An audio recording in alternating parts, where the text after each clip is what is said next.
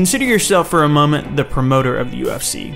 You have excellent matchmakers in Sean Shelby and Mick Maynard, with 11 divisions, which for the most part have fairly popular champions, and a 12th weight class on the way.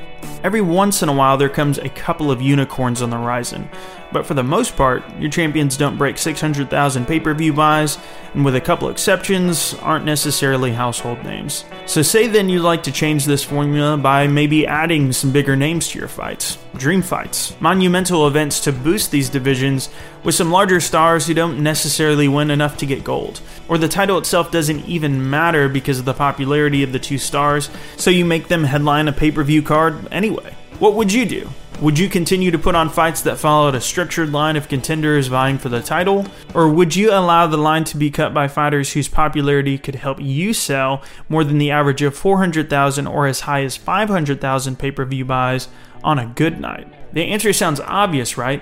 Guys like Nate Diaz have popularized the notion that belts simply aren't worth as much as they used to be. It's not a strange idea in other combat sports either. How many of you can honestly tell me what title belts Mayweather and Pacquiao held without Googling it? Or even Mike Tyson, Holly Holmes kickboxing and boxing belts. So let's talk about that. I'm Jason from MMA On Point, and I'm here to ask, do belts still matter in the UFC? Alright, let's start by looking at all of the biggest draws in the sport of MMA in terms of actual pay-per-view sales.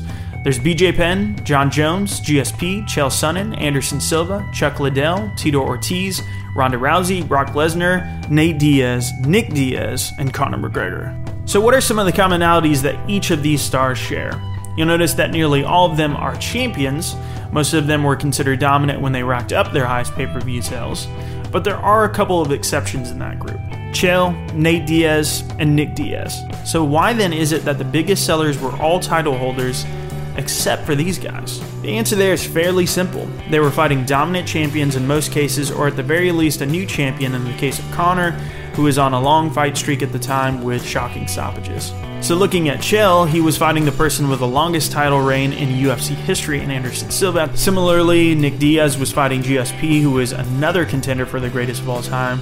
And Conor was coming off of his 13-second knockout of a champion like Jose Aldo, who was undefeated for 10 years, was the number one pound for pound, even ahead of Jon Jones and Demetrius Johnson at the time. And Jose Aldo was the only featherweight champion that the UFC had ever had, a champion who was barely even tested by his competitors. Of course, Chael's mouth did a ton of work to sell his fight, but it was just as much about who he was up against, the genuine, unbeatable aura of Anderson Silva at the time. Nick Diaz was a bit more complicated since he was the Strikeforce champ, and his only loss since returning to the UFC was a controversial one to Condit. Before that, he'd essentially won all of his fights for 6 years straight. The KJ Noons loss wasn't a real loss, it was just due to a cut, and it shouldn't have been called. Conor was riding high and made his title win look so effortless that it appeared we were all going to see him follow down that dominant champion's path as well. It's really important to note that Nate Diaz, Nick Diaz, and Chael never reached similar numbers on their own aside from these champions.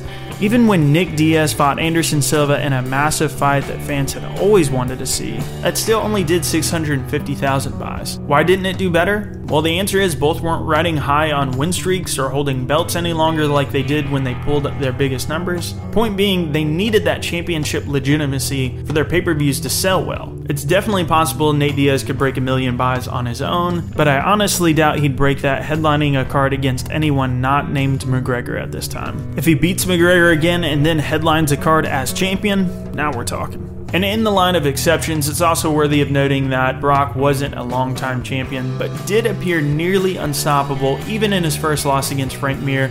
The second fight was proof that inexperience would overtake Mir. It wasn't until Shane Carwin that the stand-up game cracks really started to appear and showed how unprepared he was for the fights to come in the division.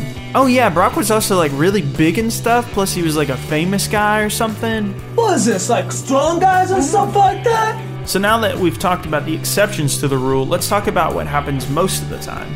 Back to this list. Each of these other large pay-per-view sellers were dominant champions, not purely on hype, but with its foundation rooted in the reality of dominant records. They all looked unbeatable, and did it impressively, with resumes that looked extremely stacked. People like GSP had beaten Hughes, BJ Penn, Koscheck, Fitch, and Condit before beating Diaz. Anderson Silva had Dan Henderson, Rich Franklin, Jeremy Horn, Forrest Griffin, Vitor Belfort, and of course Chael Sonnen. You can find similar pedigrees for the rest of the folks on this list. Even someone like Ronda was the first women's champ ever who did appear dominant against the people she faced at the time.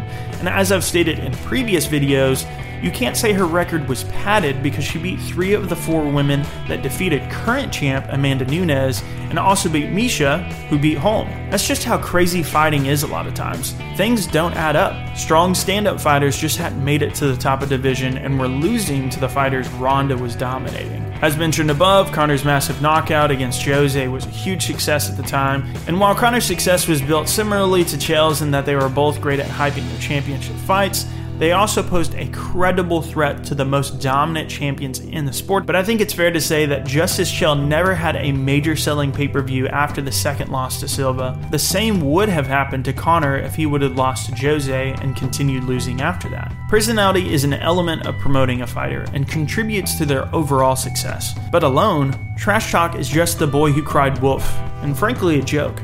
You're just another fighter who overtalked and paid the price. The real trick is to have both. Without the actual wins and the records to go behind it, no one takes your trash talk seriously. But that's the balance you have to walk, because without the trash talk, it's just harder to get people's attention unless you reach Anderson Silva status with insane dominance over objectively big names like the aforementioned Dan Henderson and Vitor Belfort.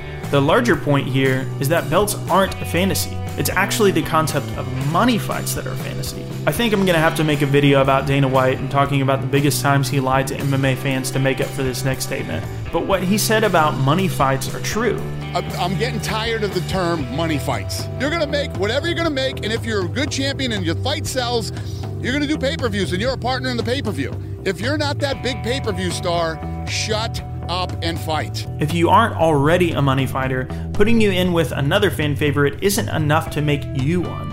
It's never broken a million buys that way. What's first and foremost is your ability to win against tough competition impressively and defeat big names over years of time. The best against the best. That's what it's all about. There'd be no stars like Mayweather if he hadn't been undefeated for so long, no GSP, no Silva, no Liddell. They would have faded into obscurity and those big fights would have never happened. Bisping versus GSP may break 800,000 buys based on George's record as welterweight's former kingpin, and the 2 amazing title fights that will also be on the card just before them. But alone, I'd be surprised if it broke 650,000. Not a true money fight. If you want to understand a little bit more about where we're coming from on struggling popularity with dominant champs like Demetrius Johnson, check out my video on him. I think it's important to say that we as the MMA community appear to have lost sight of what it is that makes a huge fighter truly massive. Mayweather-Pacquiao sales were based on how each fighter was so dominant and were title holders with personality and years of anticipation being an igniter. And even if you couldn't tell me what belts they were holding or what they were called, you still knew that they were at the top and they were title holders. Even in the Mayweather-McGregor fight, it was about Conor's shocking knockouts versus the best pound-for-pound fighter of his era. You have to at least convince the public that legitimate competition is there from enough of the spectators' eyes. Very few exceptions apply. And one last thing for the record. As a fan, I don't care about the UFC's bottom line. A money fight sure does help the fighter, but it's pretty insane how often fans talk about wanting to see money fights. Even the hardcore fans. I just don't care about that. I care about seeing the best fights. At the end of the day, I'm still paying my own money to watch. I don't know why we put so much stock into lining UFC's pockets. In a certain sense, it is good for us when the UFC does well, but without legitimacy, these money fights won't last. Only time and real competition can build up a sport. And with that wraps up my video. What did you think? Am I way off base here? Tell me if you agree or disagree. We'll chat about it in the comments below, and thanks for watching. Hey guys, what's up? My name is Jason from MMA On Point. I just want to say thanks for watching this video. Go ahead and like or share the video, and then subscribe to us if you haven't already. We're also on Twitter. Our account is On Point MMA, and then you can follow me personally at Jason the Heart on Twitter. I'm starting this channel up with a really good friend of mine. He's one of my UK buddies that's also a video editor. You'll see his videos on the channel. His name is Tom. What we are really trying to do, in short, is just start an MMA fan channel that brings a little bit of entertainment value and production quality. We feel like the only thing that's out there is basically journalism and analysts, but there's not really that kind of fun thing that you get like when you see movie reviews, or you see people talking about video games, there's all that stuff out there, but for whatever reason, there's nothing quite on MMA. And so we feel like that's something that we can bring. If you believe in this, and if you think that this is a niche that we are fulfilling, and you feel like this is something that needs to be brought to the table, we're also on Patreon. So go ahead and support us there if you're interested. But that's it. I just wanted to give you guys a brief introduction. Thanks so much for watching the video. And I'm serious. If you comment below, I am more than willing to talk to you. So thank you so much, and you all have a great day.